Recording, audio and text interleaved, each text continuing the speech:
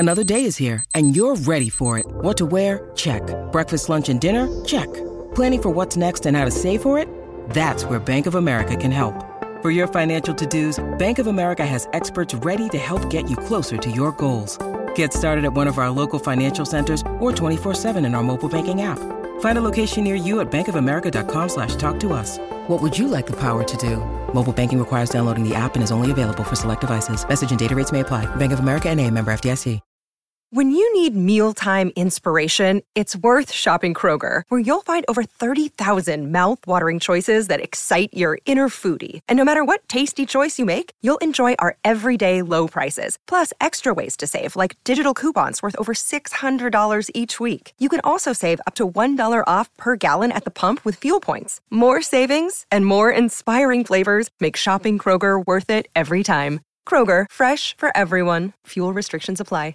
Hello, everybody. This is Marshall Poe. I'm the editor of the New Books Network. NBN listeners like to read books and buy them. So we thought we'd tell you that right now, our friends at Princeton University Press are having a remarkable site-wide sale. You can get 50% off books, including ebooks and audiobooks, with the code 50, F-I-F-T-Y, at checkout until May 31. You can save some real money on Princeton University Press books. I encourage you to go there and check it out. Welcome to the New Books Network. Hello, everyone, and welcome back to New Books and Food, a podcast channel on the New Books Network. I'm Carrie Tippin, one of the hosts of the channel, and today we'll be talking to Carrie and Kelsey Matwick about their new book, Food Discourse of Celebrity Chefs of Food Network, published by Palgrave Macmillan in 2019. Carrie and Kelsey Matwick are identical twin sisters and linguists who are passionate about language, food, and culture. Kelsey is a lecturer at University of Florida, and Carrie is a lecturer at Nanyang Technological University. Welcome to the podcast, both of you. It is a pleasure to be speaking to you about this project. Thank you. Thank you, Carrie, very much. We're pleased to be here.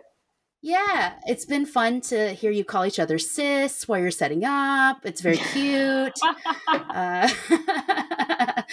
Let's start out by getting you to tell us a little bit about your academic and professional backgrounds. How did you get interested in writing about food, especially food, TV, and media? Kelsey, let's start with you. Yeah, well, grilled chicken, lasagna, peanut butter pancakes, we grew up with these and reading cookbooks while our mom was preparing the pancake batter. And we just really got interested in learning about food. And we grew up with the Watching Food Network and just wanted to keep exploring more our interests on the professional level. Yeah, what are your degrees in, Kelsey? Both of it, we have similar. I have a degree in master's in Spanish and linguistics, and then a PhD in linguistics. And so we were interested, watching TV, then we started to pay attention to more about how the celebrity chefs were talking to us. It was more than like, why are they going into the story about why their mom cooked, like Kelsey said, macaroni and cheese? Why aren't they just giving us the recipe? So we started to wonder, why is this doing? And then how is it doing? And that's what linguistics does. We like to look at how things are being said. Yeah, that's interesting. I think that's kind of the same thing that led me to an interest in cookbooks as well, to see that there are all these things around a recipe that are not the recipe itself. What are they there for? Right? And what are they doing? That's great. So why the Food Network? Give us a broad overview of the Food Network as it exists now, the types of celebrity cooking shows that you were interested in for this study. Kelsey, why don't you tell us a little bit about that? The Food Network was the first American television channel devoted solely to food and entertaining, and it's grown predominantly. It's expanded the genres from how-to cooking shows to competition, reality, talk shows, travel, and it's exploded the Food Network globally. There are forms of Food Network in Europe and Asia, and it's the most international Food Network. And the Food Network, though, is particularly interesting because it's one of the very first food-only 24/7 network. So that was when they're recognized as being one of the pioneering in one of like the cable niches, like where there's channels devoted to particular types of shows. So for right now, there are DIY shows and HGTV. So similar, so Food Network was one of the ones during that rise in the early 2000s. Well, what are the specific lenses that you bring to food studies from your background in linguistics and communication? I talk to a lot of people on this podcast who are literature and food studies, or history and food studies, or science and food studies, health sciences. So, what is it that's going to be unique and different about the study of a discourse and language of food, as opposed to the food itself? Kelsey, why don't you start there? We study through the sociolinguistic aspect. We analyze the discourse spoken about the language of food, and what is said about it. How do the celebrity chefs talk about it? What are the transitions from telling a story to telling a recipe? What's the difference between the host interact with guests or versus to the audience or the viewers? All the language about and around food. Yeah, Carrie, what do you think is special about it? Yeah. So what's special too about linguistics is we take more into account than just the written word. Say like literature is basically just the written word. And this gets into the multimodality that linguistics looks into, where it's not just written, but also spoken and then visual and gestures. And that's what TV in particular is a unique genre. And that does have all these multiple modes is what it's called. Each mode is a type of language feature, a way we communicate with one another, and TV has all these different elements. So that too makes it particularly rich in data and how we communicate, and especially like with it, aspects of that can become part of the recipe telling itself. Like when there's say the chef is cooking and she'll say it should get as brown as this, and so then the camera zooms in, and so we see the color. But she doesn't actually tell us what that color is. What does caramelization look like? She says, this is what it looks like. And then as viewers, the television sees that, and we're like, oh, okay, that's what we see. Well, literature would not be able to, and that's just an example, would not be able to capture that visual aspect and spoken aspect that goes along with written text. Yeah, one of the things that came up in my last conversation on the podcast was how texts can stand still and you can look at them in a lot of different angles. And I'm interested in the way that you're, like, by looking at TV, you are looking at something that can be repeatable. It can stand still, but it's also very dynamic, lots of movement, lots of layers that maybe we can't capture by looking at the real world, right? Yeah, that's one of the beauties too, is like when the chef will pull out a dish that's already been done. We don't have to wait for it to cook 45 minutes. It's like, oh, there it is. Right. Yeah.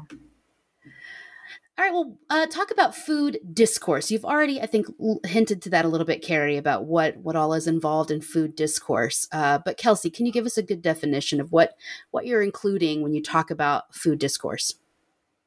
Sure. We define food discourse as the written, spoken, and visual text about food on topics such as food preparation, presentation, consumption, all which expresses the individual and the collective socio-cultural values about food. So where we bring these concepts together through food discourse.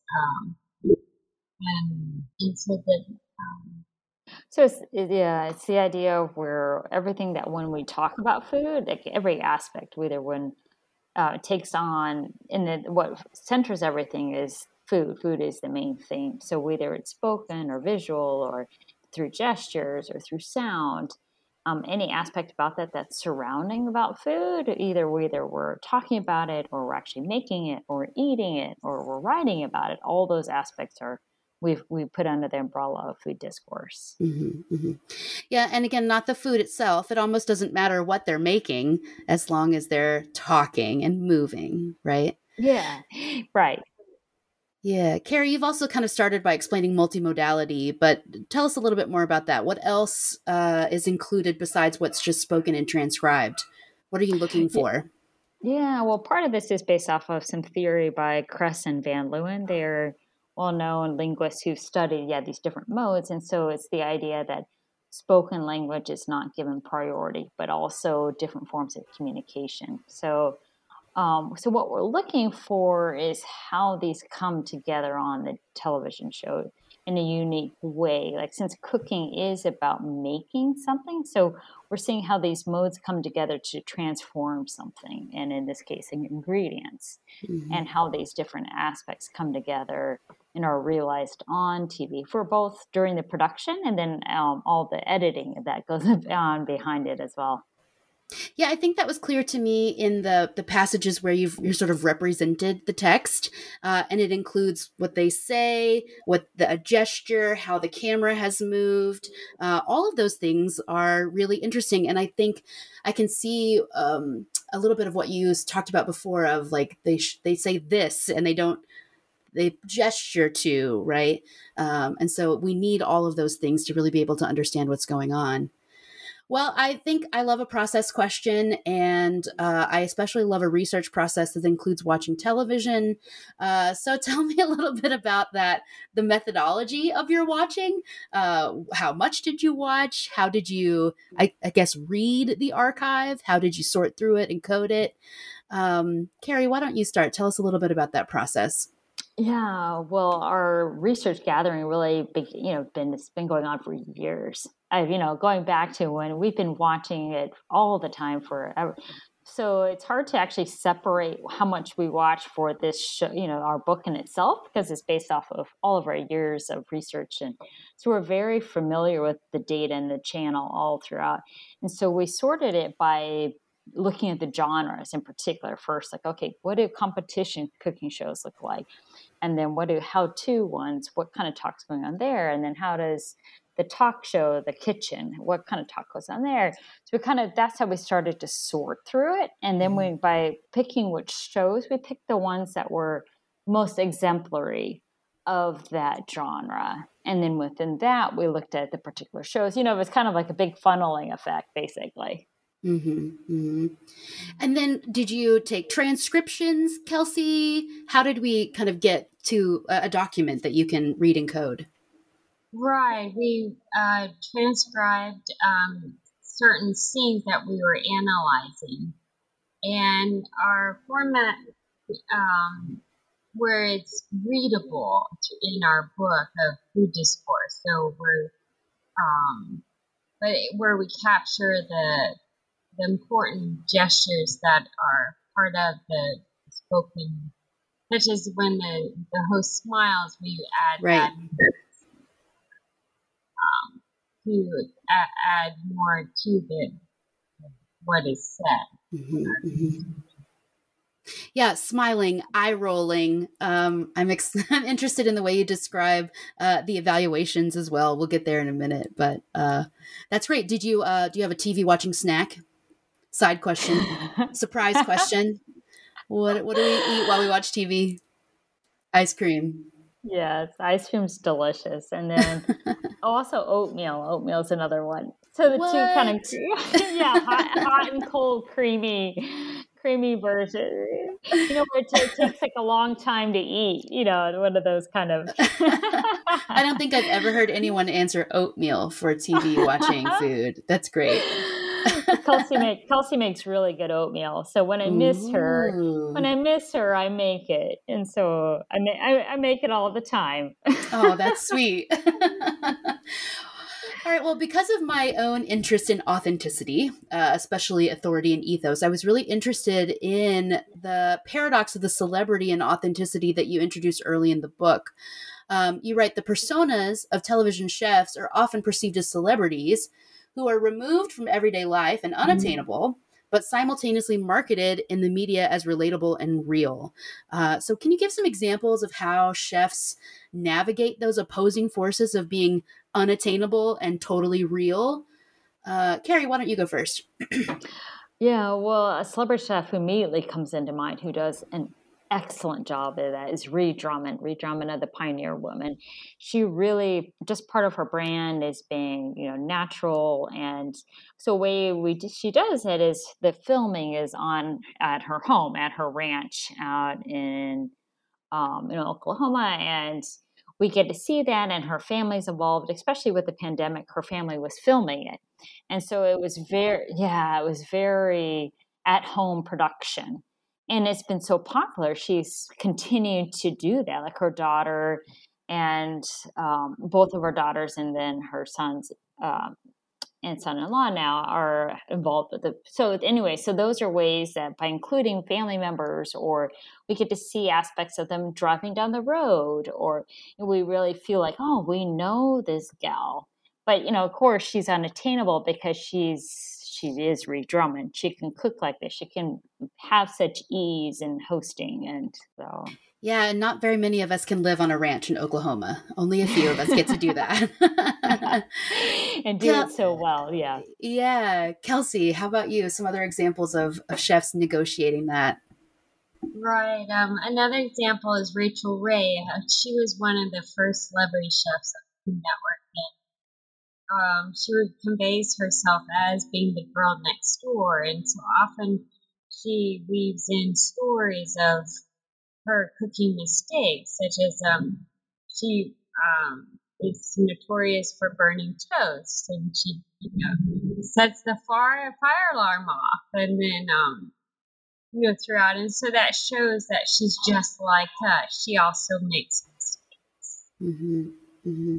I always loved how she takes all the ingredients out of the refrigerator at once and then has to waddle across the kitchen with these arms full of things. She's just like us. Exactly. Yeah. And that kind of, and that shows too how she, time efficient she wants to be. Yeah. So, yeah. Well, you divide the analysis into 4 types of discourse: recipe telling, storytelling, evaluations, and humor. And all of these, you argue, are aimed at marking the celebrity chef as authentic and expert. So how did you come to these 4 categories of recipe telling, storytelling, evaluations, and humor? Carrie? Well, part of that is kind of how you were mentioning about how do we go through our data. Well, we started to notice, well, what are the main language features that are merging? Well, and recipe telling, obviously, because it is a cooking show. And then storytelling was another big aspect. And then evaluations and humor came with the rise of competition shows. We started to realize, oh, well, on Chopped and on MasterChef, all of these ones where there is a judging panel, that's pure, that's where evaluations is really strong, because they're saying how well it tastes.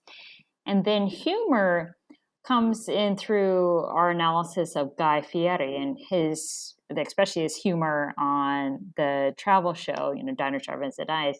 And we just noticed he was so good at that. So we started to look at that humor as another language feature as well. Great. You define recipe telling as the language used to describe the cooking procedure. That's pretty good. Naming the ingredients, describing the procedures as the host performs them. How does this language act different from writing or reading a recipe? What's unique about recipe telling, Kelsey? For sure. Well, with recipe telling, it follows the narrative structure of LaBeouf. William LaBeouf is one of the original linguists who studied narrative, and so recipes as a story have 6 parts. There's an abstract, and then orientation, complicating actions, resolution, coda, and evaluations. So the host tells the recipe following these parts. We say, for example, orientation, theme. Last night I was baking banana bread. It was 5 o'clock in the morning, or 5 p.m. at night.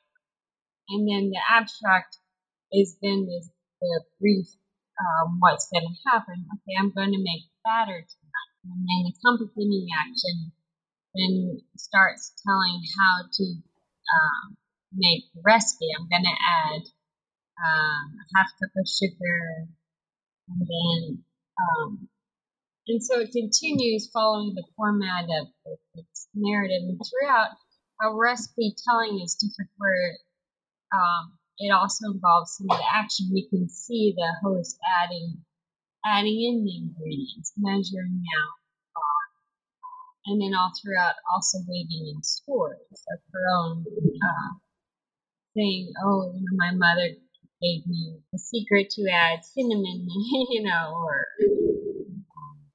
that's how recipe telling is different versus variety. Yeah. Yeah, and I can see how the recipe telling has all these other opportunities for digression, right? Whereas a written recipe needs to kind of stand still and do its one thing. I was interested in how the process of recipe telling created all these opportunities for more storytelling. So, Carrie, I'm going to ask you about that. Talk a little bit about those storytelling layers, the super story of the series, the story arc of the episode, the recipe, all those things. Walk us through some of that. Yeah, absolutely. So each show we like to see as a big story, because there's the one host that we expect to see every week. And then, but then in each series itself, there's a story and that's usually based off of a theme. Say, recipes in 60 minutes, and then within those 60 minutes, that's all the same theme. And then each recipe itself has its own story, just like the progression Kelsey was saying. So how, going from the ingredients itself to its transformed nature. So all these little stories then make up that one episode of this particular theme. And then the story can also be more drawn out, like say if it's a competition show where it's based off of, okay, we're at this week round 1, and then elimination, there are 10 guests, now we're down to 8 participants, and so that can be like a little bit broader of a story arc. Mm-hmm. Mm-hmm. And what purpose do those little storytelling moments serve? I'm thinking especially of the ones that are kind of interrupting or digressing. Say a little bit more about those kind. Yeah, well, it helps contextualize the recipe. It adds extra meaning to it, because honestly, we could probably, you just Google nachos and there are a ton of nacho recipes. So why are we still watching another recipe on nachos? Well, it's because we want to hear about how, say, Rachel Ray came up with nachos, and it was when she was making them, say, for a tailgating party with her husband, John, and, and so we're interested in that part. So when we make it ourselves, we're kind of taking her story with us and then reliving it, basically. So it's kind of a way that we get to experience, in a sense, what a celebrity chef is like by cooking exactly what they made. So in a sense, we're vicariously reliving that experience that they had. Yeah, I was interested in, at some point, and I can't remember where, you were talking about making the recipe retellable or making it reportable. That when you have that storytelling or you have that other text around the recipe, it becomes something that you can take with you. Yeah, you wrote something else in this chapter that really resonated with me, and that's kind of pointing out the predictable formula of the cooking show. It gets pretty formulaic, and I think there's a cultural bias against things that are formula, but not me. I like it. I like formulas. I like Hallmark holiday movies that are all exactly the same. Because of the thing that you say, which is that it creates this place where you can identify variation and creativity really easily by playing with that formula. So maybe I'll ask you, what kind of creative variations can you point to within the formulaic genre of the cooking shows? Is there anything that stands out as a really interesting variation? Kelsey, I'll start with you. Sure. Well, one variation that's interesting is at the end. Sometimes hosts like to include bloopers.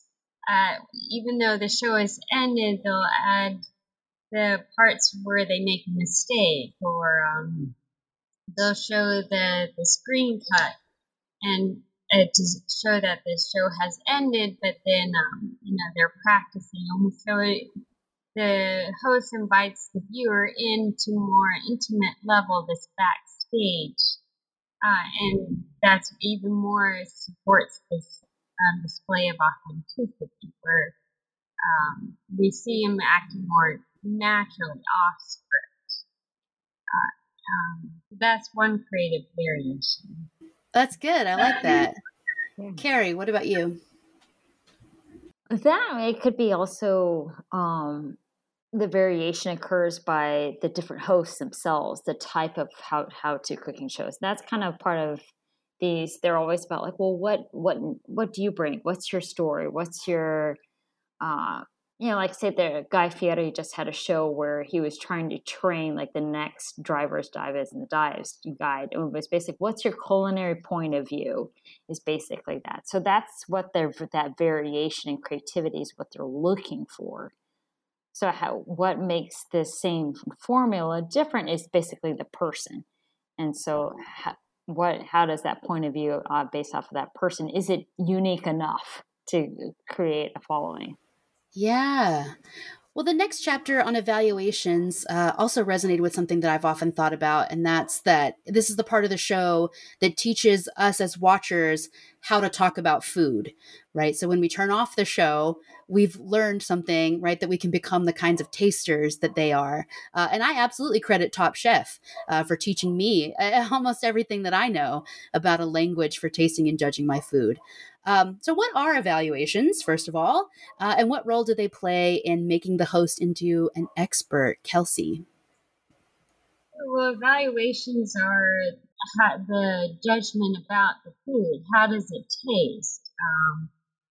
Is it fresh? Is it burnt? Is it so then the host or the judge then it has to explain their decision or their evaluation, say, of the dish, and then how they support that builds their expertise. And often the judge's evaluation also addresses not only the food, but also how the chef cells perform during cooking. If they cook, create, or were they able to juggle the pressure of being filmed, and then also how they describe the dish itself? Yeah, Carrie, what do you want to add to that? Yeah, because part of what we find as being tasty is also very culturally based. Because being here in Singapore, I've realized, so for instance, with Westerners, we like crispy chicken and crunchy. But here in Singapore, chicken rice is very popular, and the skin on the chicken is just poached. So it's very soft. And here they see it as, delicate. Well, for Americans, we would probably say it's flabby. It's, is too chewy. Well, we would prefer more, the crispy, the crunchy. Like that's a very, so even just like that, how we describe this particular dish from a Singaporean would be much different than an American would. I mean, both are, of course, succulent dishes, but just the textures we learn to expect are very culturally based. Yeah. Did anyone have just great evaluations? Is anyone really good at it that you noted? Yeah, for sure. Alex Garnaschelli was very articulate. Yes, her vocabulary is amazing. What show is she on? She's on Chopped. She's a judge on Chopped a lot. And sometimes she guests on Guy's Grocery Games one. But mainly Chopped, you can really tell her skill in that. That's really interesting. Yeah. Well, and humor shows up throughout the book, but you have a whole chapter dedicated to thinking about humor and play in cooking shows. And so you come at play from a very specific point of view. So what is play in the sense that you're using it, and what kinds of humor are typical on these cooking shows? Sure. Well, play we infer as more as they're having fun. So say, for example, Ree Drummond of the Pioneer Woman say she's sauteing corn, and then the corn, pops out of the cast iron skillet, and so Ree will say, or where the corn interjects and goes pop, and so we would laugh and say, "Oh, popcorn! We had a little escapee."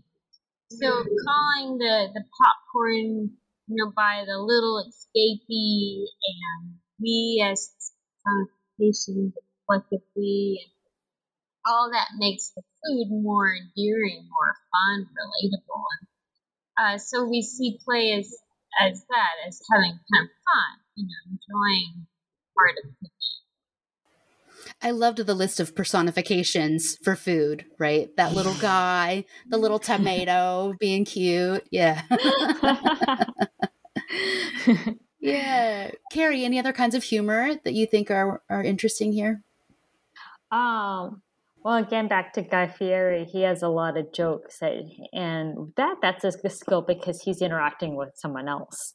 So getting that other person to kind of respond, and then it's a lot of it spontaneous. He's particularly well about putting someone at ease, and humor is a way to do that. So we're not only does a person feel, and when you start to laugh, you're like, oh, okay, this guy is normal, he's fun, he likes me, I like him. So humor is a way for not only the celebrity chef to relate to whoever's on the stage, but then also with the viewer. The viewer also wants to laugh along. I thought it was a pretty genius move to end the book with the next Food Network star. It's an interesting show. And you think about it in some really interesting ways. So how does the network reproduce this discourse through the way it mentors and trains its potential stars? You write that this is the way that the network can grow their own celebrities and control how they're marketed before, during, and after production.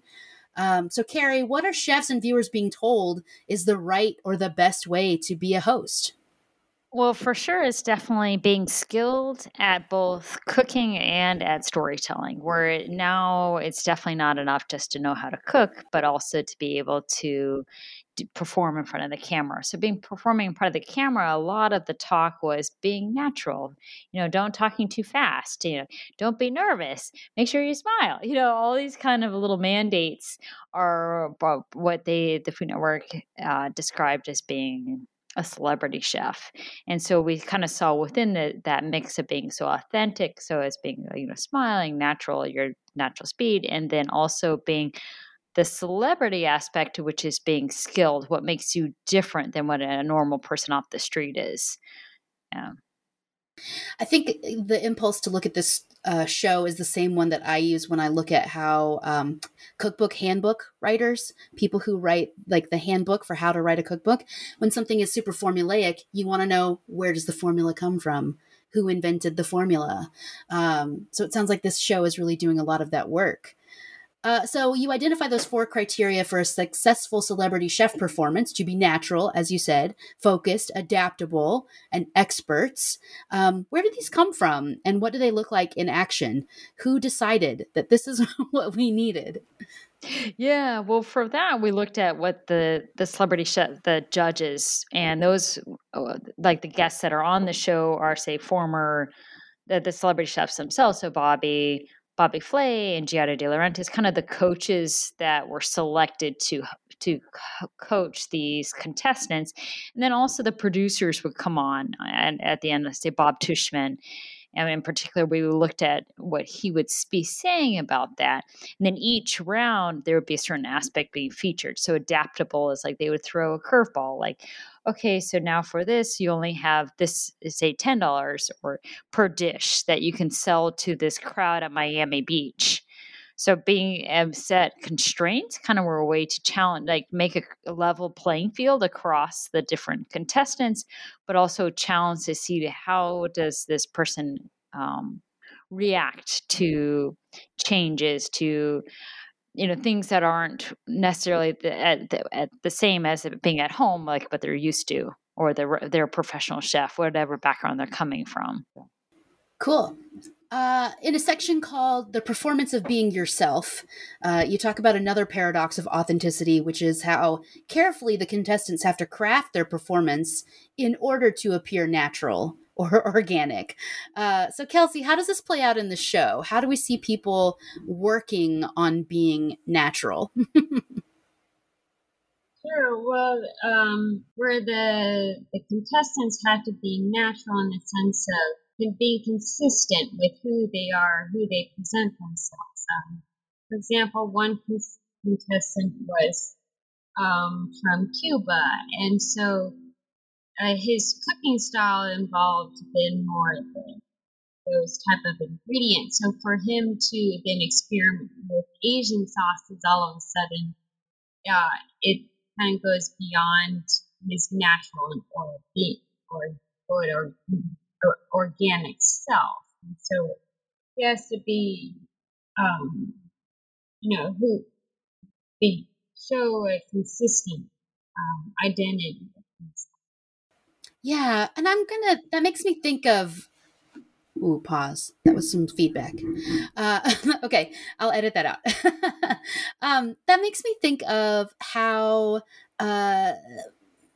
how characters on TV can kind of get boxed into some identities. I remember at the beginning of Dale Talday's cookbook, Asian American, that he writes about being on Top Chef and cooking the food that he normally cooked and suddenly being the Asian guy. And so he now has to kind of fill that role, whether it's what he wanted to or not. So from the show, do you see any ways that this is maybe creating limits, or does it seem to be opening up possibilities for people? Can you think of any examples, maybe? Well, yeah, because it's all part of like stereotypes and expectations. Because we all, as viewers, we expect that about a brand. So that gets into the person becoming a brand and how willing are they to accept that brand. And I think if it comes so naturally, there shouldn't be resistance. Like say, like for example, Pioneer Woman, she just seems that is how she lives. So, but I think if a person doesn't like, if they want to experiment with other types of cooking, I think that's fine, but they just need to somehow say like it's not part of their brand, or say like, look, I am not just Asian American, I want to be this other person too. So I think, but it's just kind of it's asking a lot of the viewer to believe in different versions of a brand. Right. So it's about the argument, right? How convincing can they make the argument that they're still going to be natural, just not the way you expected, right? Yeah. Yeah. Exactly. Yeah. Well, what's next for the Food Network? Are there any hosts out there who are playing with the genre in interesting ways that we should pay attention to? Do you think that the Food Network is going to last forever and ever? Or, are its days numbered? Carrie, what do you think? Well, I don't think that its days are numbered because it's, you could say that it's competing against YouTube and Netflix. But at the same time, Food Network has its own type of shows, that it is still doing the traditional how-to, and that we know when we turn it on, there's going to be some cooking show. Well, and it's all been, in a sense, edited. It's all been kind of screened. While on YouTube, we were still having to pick out ourselves who it is. It's kind of like everything's already curated there for us. And then we start to like that style. So it's kind of like a store, basically a store of all these are the, the hosts I like. And so I know when I turn it on, I'll like whatever's on there because I like that store. That makes perfect sense. Yeah. Yeah. How about any standout hosts, Carrie? Anybody we should be looking to?